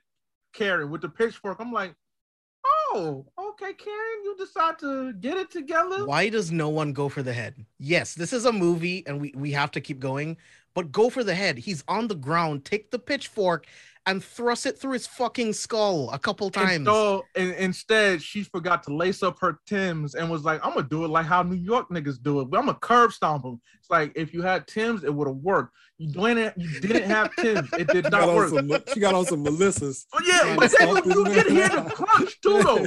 You did hear the crunch. So it's like, yo, all right, that was a normal human being. That person is definitely dead. Like, they have to be dead because you heard the crunch when she stepped on them. And she takes the mask. And what does he do? My man still gets up. I'm like, damn. I'm like, y'all, are y'all finally starting to get it? Mm-hmm. And when she's just like, come after me, Michael. And especially the path that she takes, I appreciate that's homage to the OG. Because that's the same path that was taken before when fleeing from Michael. She goes down the between the houses and she's standing like, come get me, Michael. Comes there. We got the whole town pulling up. Bro. At least 15. Yo. 20, yeah, so he's at 30. He's over 30. He might be at 40. This man racked up a body. But yo, I was so excited. I'm like, in my opinion, I was yelling at the TV screen. I was not rooting for the citizens at all. I was like, Mike. No, I wanted him to fuck them all up. You. Yeah, I was like, Mike, you see how they think you pussy, bro. They think you a bitch, like, bro. I bet. And he puts the mask back on, and they do get some good blows in. Like he gets shot like 4 times. Yeah. They beat him. Karen stabs him in like the back of his neck towards his spine. Yeah. Again, all things that should have killed him. A normal man, that is. And the score over all of this is so fucking sick, bro. Like and Laurie's dialogue over it too. Like it's so perfectly written. It's so perfectly edited. She's like, I always thought the Michael Myers was flesh and blood like you and me, but a mortal man could not survive what he's been through. The more he kills, the more he transcends. Impossible to defeat. Fear. People are afraid. That is the true curse of Michael Myers. You can't defeat it with brute force. It is the essence of evil, the anger that divides us. It is the terror that grows stronger when we try to hide. You can't close your eyes and pretend he isn't there because he is. Bro, the dialogue, bro. Oh my God. While he's getting beat down and it seems counterintuitive. It does. But it all makes sense. It all ties together. He's doing all that, and then Officer Brackett comes up close, like, I'm going to deliver the kill shot. And it all goes left. He pulls the knife out of his back, slits the dude's throat. Like, Steve, what were some of your favorite kills from that shit? Because, man. Even though we didn't actually get to see it, but the final kill was when he smashes the bat. I mean, you saw the burst of blood. That was you saw the burst of blood. Well, you know me, I like to see it. But same, I wanted to see it too. I'm sure we'll see the aftermath in Halloween Ends. Yeah, they'll probably show him later. Because yeah. they'll Allison and Karen, they'll have to walk by the house once they hear the news, and they'll see Tommy Doyle's face smashed the fuck in. He was talking mad shit this whole Yeah, he was. movie. When I see him, I'm gonna take off his mask. I'm gonna hit him over the bat. Night night. Yeah, Mhm. night And, night, like, nigga. remember what he said earlier with the after the page. He's like, "Yo, I'm sorry." When he was apologizing to Karen, he's like, "I'm sorry, but I gotta keep fighting. And if I'm gonna die, I'm gonna go out swinging." Yeah, you weren't Yeah, swinging, all right. he tried to swing. Yeah, you were. Boy was like the slow-mo scene, like wiping the blood. He's like, and you're done. You're done. Talk that big shit, get hit, nigga. Like I was getting so fucking hyped, bro. I didn't think Michael would have killed that many people that they brought back into this movie.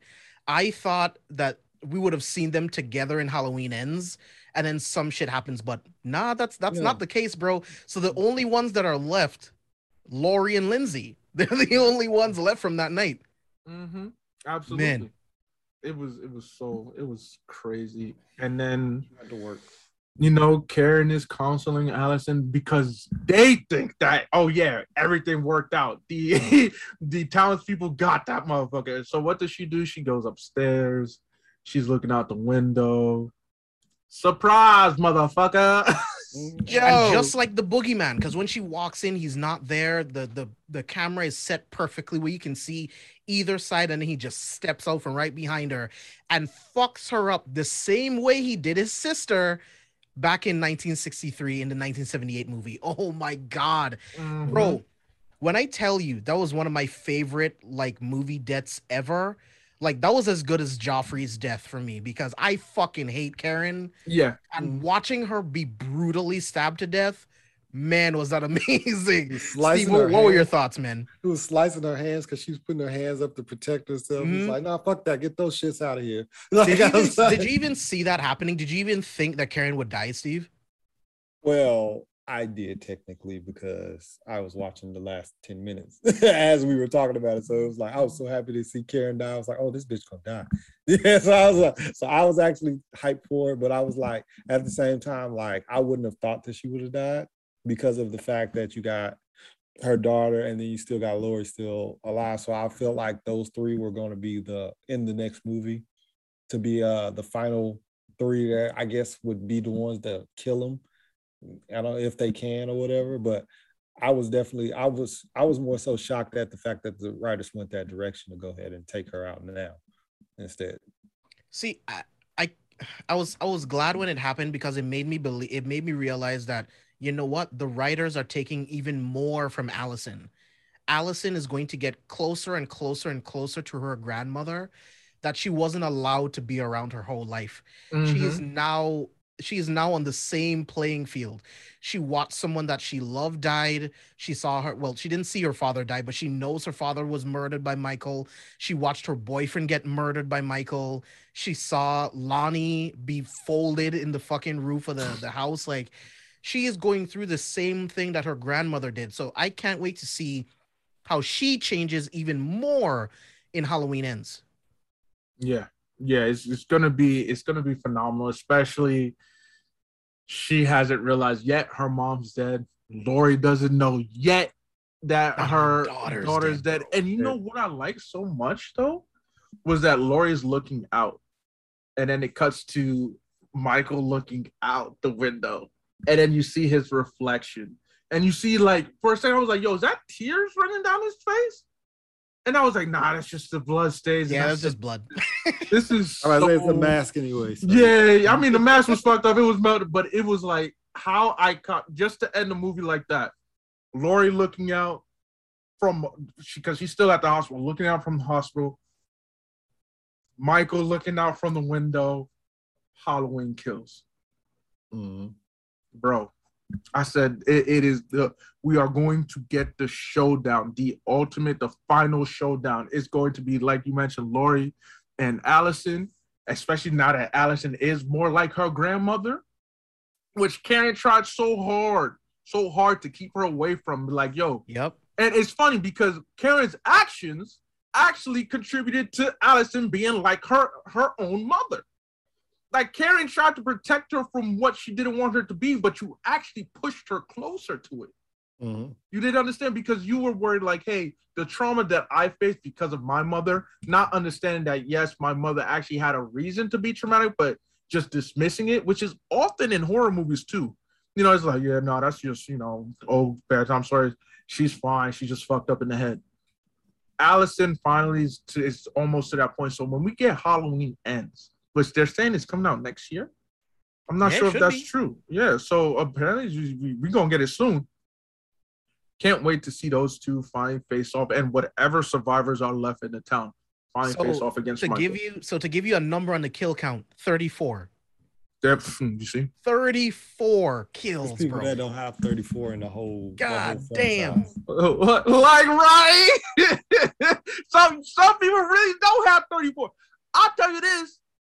Ooh, does Chucky have 34? But Chucky has the fact that all his Chucky movies has are a canon. lot of fucking bodies. Yeah. Yeah. Chucky Yeah, has. So my girlfriend and I were actually looking at slasher kill counts. Chucky's over 100 for sure.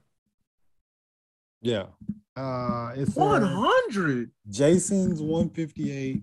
Michael Myers before this movie was 111. Mm-hmm. Oh, so they're still counting the okay. Yeah, Yeah. they're counting all the movies. They're not separating the continuities. Wait, how many did Chucky have again? I don't know the exact number, but I know it's over 100. So hold on, this is the old poster because it only says 37. But Jason also does have like 13 plus films too. So him having 158 is crazy. Okay, yeah. so the updated list from what I'm looking at right now is Jason is 181. Michael Myers is now at 169. God damn. Okay. Jigsaw is at 103. Chucky's at 89. Oh yeah, Chucky's about okay. to rack up some more. This Yeah, I thought it was over 100. But Okay. yeah, Chucky. close. He's gonna get there though with this TV show. Yeah, how we'll many get to the show, episodes? yeah. He'll get a killer episode. Yeah, I mean, he already got. How many does he have in that first episode of Chucky? I think he has one or two already. Does he? Doesn't he? Didn't he just kill that one person? Okay, so he has one, and then episode 2 drops at the time of this recording. He's going to be over 100 by the end of this season. Yeah, easily. Yeah, especially since we were already told that Don Mancini plans to make more films, and Chucky's going to be he's going to be up there with Jason and them. Yeah, Michael was boy, but yeah, 34 in one film. Yeah, one movie, bro. Yeah. So he jumped up a lot. Yeah, So I think the people that made Halloween saw that kill count poster. Yeah, they were like, Yeah. they were like, They were like, when was the last time we saw Jason? When was the last time we saw Freddy? Oh no, yo. Freddy is low actually. It says Freddy is only at 53 total. I'm actually surprised by that number. Actually, Yeah. I mean, I wonder if they're counting his kills as a serial killer as well. Oh, No, I don't think so. No, I think they're Probably counting everything not. after. Probably Yeah, in costume. yeah, everything after. But yeah, But damn, man, I didn't expect it to be that low because he has almost as many movies as Jason. Yeah. Honestly, I guess. and then they have the duo movie, but I will say this: Freddy was using Jason to rack up the kills first. Yeah. So Freddy was like, and Jason got a lot of kills in that crop. Jason got a lot at that bonfire. Yeah. That's where all his kills. A lot of came people. from. Yeah. But yeah, man, Halloween kills. Go ahead. I was about to say, I'll say that Freddy, most of the time in his movies, though, there's like 4 characters and he kills them. So It's a small number, it is. It's It not is. as And then sometimes you don't know, like,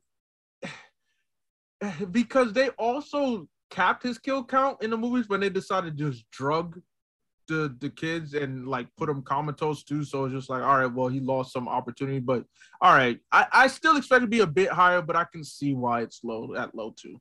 I can see why. my bad. No, you good, bro. You good. No, so I mean, Halloween Kills was a lot of fun. Every time I watch it, like I've seen it 3 times now, like I said in the beginning, the more I see it, the more I love it. Which is crazy because I've seen people say that the more they think about it, the more they hate it. So it's very interesting to see how divisive people are in this film. You either love it or you hate it. But Steve, I want to start with you. Let me get your final thoughts on Halloween Kills.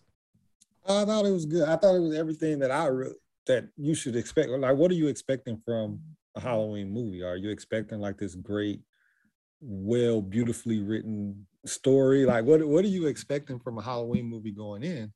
And even then, like, I enjoyed it just because of the fact that even initially, like I said, the opening credits, it just gives you that 78 vibe. That was the whole premise of the thing. And I appreciated that it wasn't up to date, like kills, like graphics wise and things like that. It felt like a 1978 film because of the fact that this is still the same night, you know what I'm saying, in 1978. So I appreciated that, whereas other people hated it for some reason, but I really appreciated it. I really loved it. I thought that it was really good. I thought it was definitely something that was out of the box too, because they could have easily made this a updated movie with fucking street cameras and you can see Michael Myers everywhere. They could have easily went that route. I appreciate the route that they're going with this, and I like it. So yeah. Absolutely. Hey, what about you? For me, similar reasons for Steve. Honestly, I enjoy the fact that we got Halloween 1978, right? Okay, this movie still tied into that to remind you, because I noticed this is technically Halloween 2018 was technically the third retcon of the franchise, technically, because Rob Zombie also switched it up too. So I appreciate that we got that tie-in. But then just to remind you that Halloween 2018, also known as Halloween Returns by some people, is Halloween Returns, Halloween Kills, Halloween Ends. This is all in one night. This is all in one Halloween night. And I appreciate that because you know how often you watch movies and time kind of goes faster because, you know, you only got like 2 hours at best, you know? I appreciate that it's like, no, we're going to take our time with this. I appreciate that this movie is giving what it needs to give. It is a slasher film. And I also appreciate that it is telling its own story without deviating so far to just be nonsensical, you know? Because even though I shouldn't mention this movie, but Halloween 3, Season of the Witch, I don't know why they made that film. Who thought it was smart to make that film? I appreciate it for what it is, but it's not the continuity that I care for. Yeah, like it's no continuity. It just Michael Myers only appears in a commercial, like on a TV screen, a TV ad. It really has nothing to do with the man. But this one is the sequel that, you know, and of course John Carpenter worked on it. So we have the originator's blessing. Like this is his vision, and I don't understand why people are so upset with it. This is a slasher film. A slasher film is only supposed to give you one thing, just bloodshed and carnage. And how do you do that? By using the typical scenes of the slow music, the building of anticipation. I think when I watched the Fear Street films that came out on Netflix, they paid a lot of homage to slasher films, especially 1666. I apologize. Paid it. That one was straight Camp Crystal Lake, Jason Voorhees to the core, right? No, I apologize. 1984 was Camp Crystal Lake to the core. But it always felt like, as a fan of horror, I felt like I couldn't relate to it anymore. I felt like I had hit up JB and I'm like, yo, have I outgrown the slasher genre? I haven't tweeted, but have I outgrown the slasher genre? Like, it doesn't give what it used to give. Halloween gave what it needed to give. It felt modern enough where I can still relate to it, still put myself in a situation without feeling corny and cheesy in the sense of like, oh, they trying too much, they trying to be relevant. Again, I am looking at you, Chucky 2019, for the failure that you are. And I appreciate that Green is I'm so excited for Halloween Ends. I'm so excited to see how this wraps up. And I'll say this. I mentioned this earlier in this recording, in this episode. I'm really glad that we are not tying Michael and Laurie the way that the old films did, in the sense like, oh, that's the sister, because it defeats the purpose. Like you mentioned, JB, several times you said it. This is not a being confined by mortal means, by the thought of a mortal man. This is just evil. And I'm so glad that this slasher is given what it needs to give. We have the Chucky series that is out. Chucky is giving us what he needs to give as a slasher. And I'm just like, yo, for us horror fans, for us slasher fans, October is really giving. It is really giving. This year too. I mean, Yeah. we have been so lucky as horror and slasher fans for 2021. In terms of Yeah. slashers, we got the Chucky series, we got Halloween Kills, we got Malignant, we got Candyman. Like, you know, Yeah. I mean, Candyman has a little bit of slasher elements, but it's a little bit more than that. But it's like we've gotten some really good slashers this year, and we haven't gotten a lot of really good slashers over the years. So it's like this is a really, really great time to be a horror fan for sure. Any other final thoughts, Abe? Look, man. Watch just you know what? Just watch Halloween. Go back, enjoy the slasher films. Oh, and then we forgot Scream is announced for next year. We got a Yeah, that's fire right. ass trailer.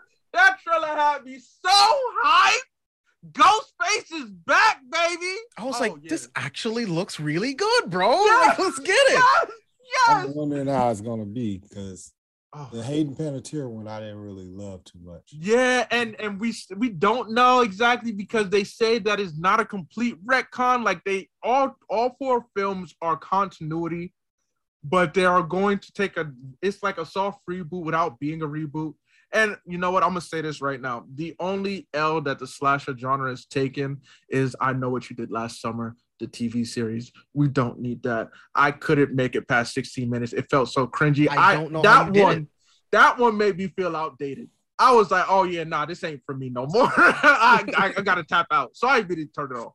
But overall, I'm just happy for all the slasher fans, for all the horror fans. This is a great month for us. Thank you for rocking with us. Thank you for listening to this review. We appreciate y'all for real, for real. Yeah, man. For me, I love this movie. Like I said, the more I watch it, the more I love it.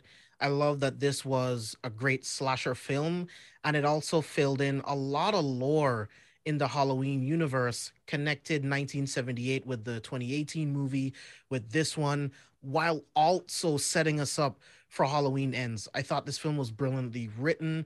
The score was amazing. The sound effects, like we were talking about throughout the film, everything about this movie was firing on all cylinders, and I loved it. But I do give the slight edge to Halloween 2018 because it had to reignite and restart this franchise, and it did it perfectly, like in every way possible. Like I love everyone playing the Shape. In 2018 we were introduced to James Jude Courtney, who is the Shape in these movies, and he's incredible, man. He's so good. Like he perfectly embodies Nick Castle from the first film. I love that. And then Aaron Armstrong, he was the Shape in the flashback sequences at the beginning of the film. I thought he also did a pretty good job in those limited scenes. They all made me feel like they were the Shape, and you can tell again that the filmmakers really, really care about this universe, which is why John Carpenter was involved. He saw what David Gordon Green and Danny McBride was doing, and he's like, these people actually give a shit about the property that I created all of those years ago. And he's now a part of this process, making this incredible trilogy. As of right now, I can say this confidently that the Halloween trilogy, as we have it right now, is the best horror, the best slasher trilogy in history. Yeah, I think I agree with What that. can you think of that's stronger than Halloween 1978, Halloween 2018, and Halloween Kills? I'm not saying it's by far, but for me personally, I enjoy Scream a lot. I do enjoy Scream. All three I films were love strong. Scream, but for me, I give with Halloween Kills, bro, they get the edge. Scream is definitely up there. I'm not saying it's by much. Yeah. It's just because the unique take, especially Scream was the first of its kind in terms of making light of all the common horror tropes and pointing to it, and without being cheesy. Because Cabin in the Woods, I do enjoy that movie, but it was kind of cheesy. But remember, Scream- Halloween started the slasher. Halloween did So it's start it. like- It did start it. You know what? There is I no won't argue Scream with without you. Halloween, in my Yeah, opinion. yeah. You know what I yeah, mean? Yeah. But I have Yeah. this deep, rich connection with the Halloween franchise and the Shape itself. That for me, it's just the edge. But yeah, I couldn't argue. Scream 1, 2, 3, they're amazing films, bro. Yeah. 4 yeah. is not my favorite. 4 is kind of where it falls off for me. It's not terrible, but it's not the Scream movie I'll ever revisit, you know? Yeah. But that trilogy, Four hurt it. Four definitely hurt it, but the first three were good in the sense of still continuing, still giving us a story, still making sense, and still managing to have some comedic value just by pointing out the obvious, like, you know, there are rules to this horror shit. And you're right. Scream can't do that without Halloween, without Jason, without all the slashers before it. Absolutely. But they did do a great job of updating. So, damn, we're gonna have to do a Halloween. Oh man, yeah. We can do a slasher tier list. Yeah, we'll do a slasher tier list, and definitely tune into Inside the Mind of a Blurred for sure. They are also doing a tier list. You'll find me on that on part 2 this week. We're recording. Is that live, Steve? I think it is going to be live. Okay, I think it's going so to be you can live catch me there. But oh yeah, Halloween. Yeah, I would throw Scream out there. Any other horror trilogy?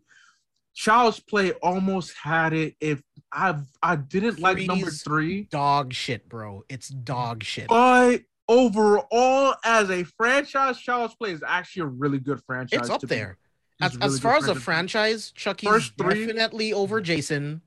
Definitely over Freddy. I'll put it over Nightmare on. Yeah, I definitely put it over Nightmare on Elm Street, the franchise. But damn, trilogies. Yeah, dude, straight up trilogy. 1, 2, 3. You're talking about just slashers? Yeah. A slasher trilogy. 1, 2, 3. Yeah. Straight up fire. Halloween is so great. I loved Halloween 2018 just because you got to see it from that perspective. Yeah, I think it would have to be Halloween, then Scream. I think those are Scream is the only one you can venture. The others you can't because number 3 just falls off. Yeah, dude. I thought about this before we did a review. I'm like, is Halloween now the best, like, straight up slasher trilogy that we've ever gotten? Now, of course, like you said, Abe, Scream is definitely in contention for number 1. But again, because of my personal feelings on Halloween, I have to give it the edge. But I would not argue with anyone if they said Scream was number 1 for sure. 2018 is the best one. In my opinion, it is. Yeah. Of the I just love the fact that we got to just follow Michael Myers around for a while. Yeah. You got to like literally see where people was all like, how come they can't keep up with him? And then you literally just watched him walk around the house. It has one of my favorite one-take sequences in any film. You just like you saying, Steve, he bumps into the kids, goes to this garage, picks up a hammer, kills the people in that house, goes out the front door, walks down the street, goes into the next house, kills that next lady. Like, it's fucking nuts, bro. Yeah. I love that. I think that's what separates it from all the other Halloween movies, and that's what separates it from the trilogies that you guys are talking about too. I think that one scene was really what separated everything for me. But yeah, man, this was an incredible review. I really, really appreciate you guys joining me for this review. Hey, we appreciate Steve, you, baby. Tell the people where they can find you online. Oh yeah, you can follow me at Scuba Steve 1428 on Twitter and on Instagram. You can follow me, find me on Inside the Mind of a Blurred. Find me on Careful for Spoilers, of course. You can find me on My Naka Mixer. Find me on Scholar Scuba Steve. You can find me every now and then on this on Mobcast Mafia. And Daz of Sports as well. I've been doing a lot. But yeah, man, just follow the InMod page and it can take you to everything pretty much. Basically. Yeah. Ladies and gentlemen, it is Anikulapo, the Jinn of Apocalypse, Laburu, son of Darkseid himself, Prince A. Lawal. You can find me everywhere you look, basically. I am on Twitter at Prince_A Lawal, ALAWAL. You can find me on the Ocean A podcast, found on wherever you listen to your streaming platforms. For those who like talking about sports, topics pertaining to sports, the culture, definitely head there. We're excited. We have football season in full swing for all those who love football. Of course, we have baseball content too every now and then. And basketball season is back, so we're going to be talking basketball. You know, me and Osa are going to be getting into it, me being a Celtics fan and him being a Lakers fan. And unfortunately, I found out JB's a Lakers fan, so I'm already upset with these folks in the season. I hope they lose to the Warriors. Opening night, go Golden State. Ha!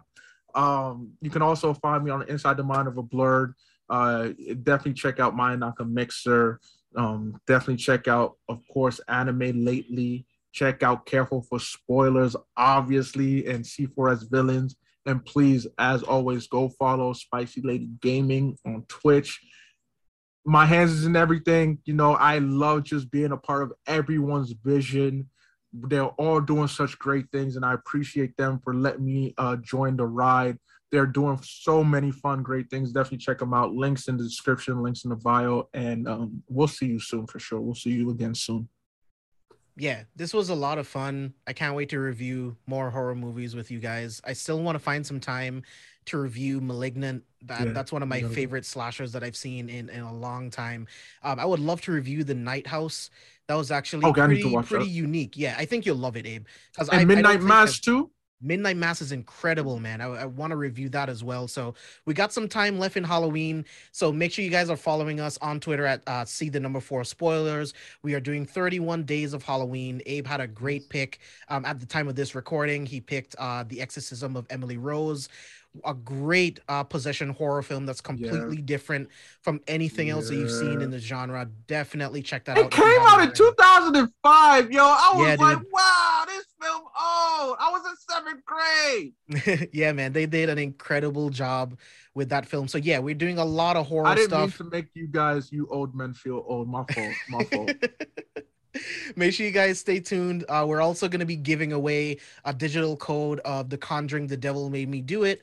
And I'll also be giving away the very last issue of The Conjuring, The Lover comic. So make sure you guys stay tuned to our social media. Stay tuned to our reviews when we announce all of this crazy stuff. So yeah, again, thank you guys so much for watching. We'll see you guys on the next one. Yeah.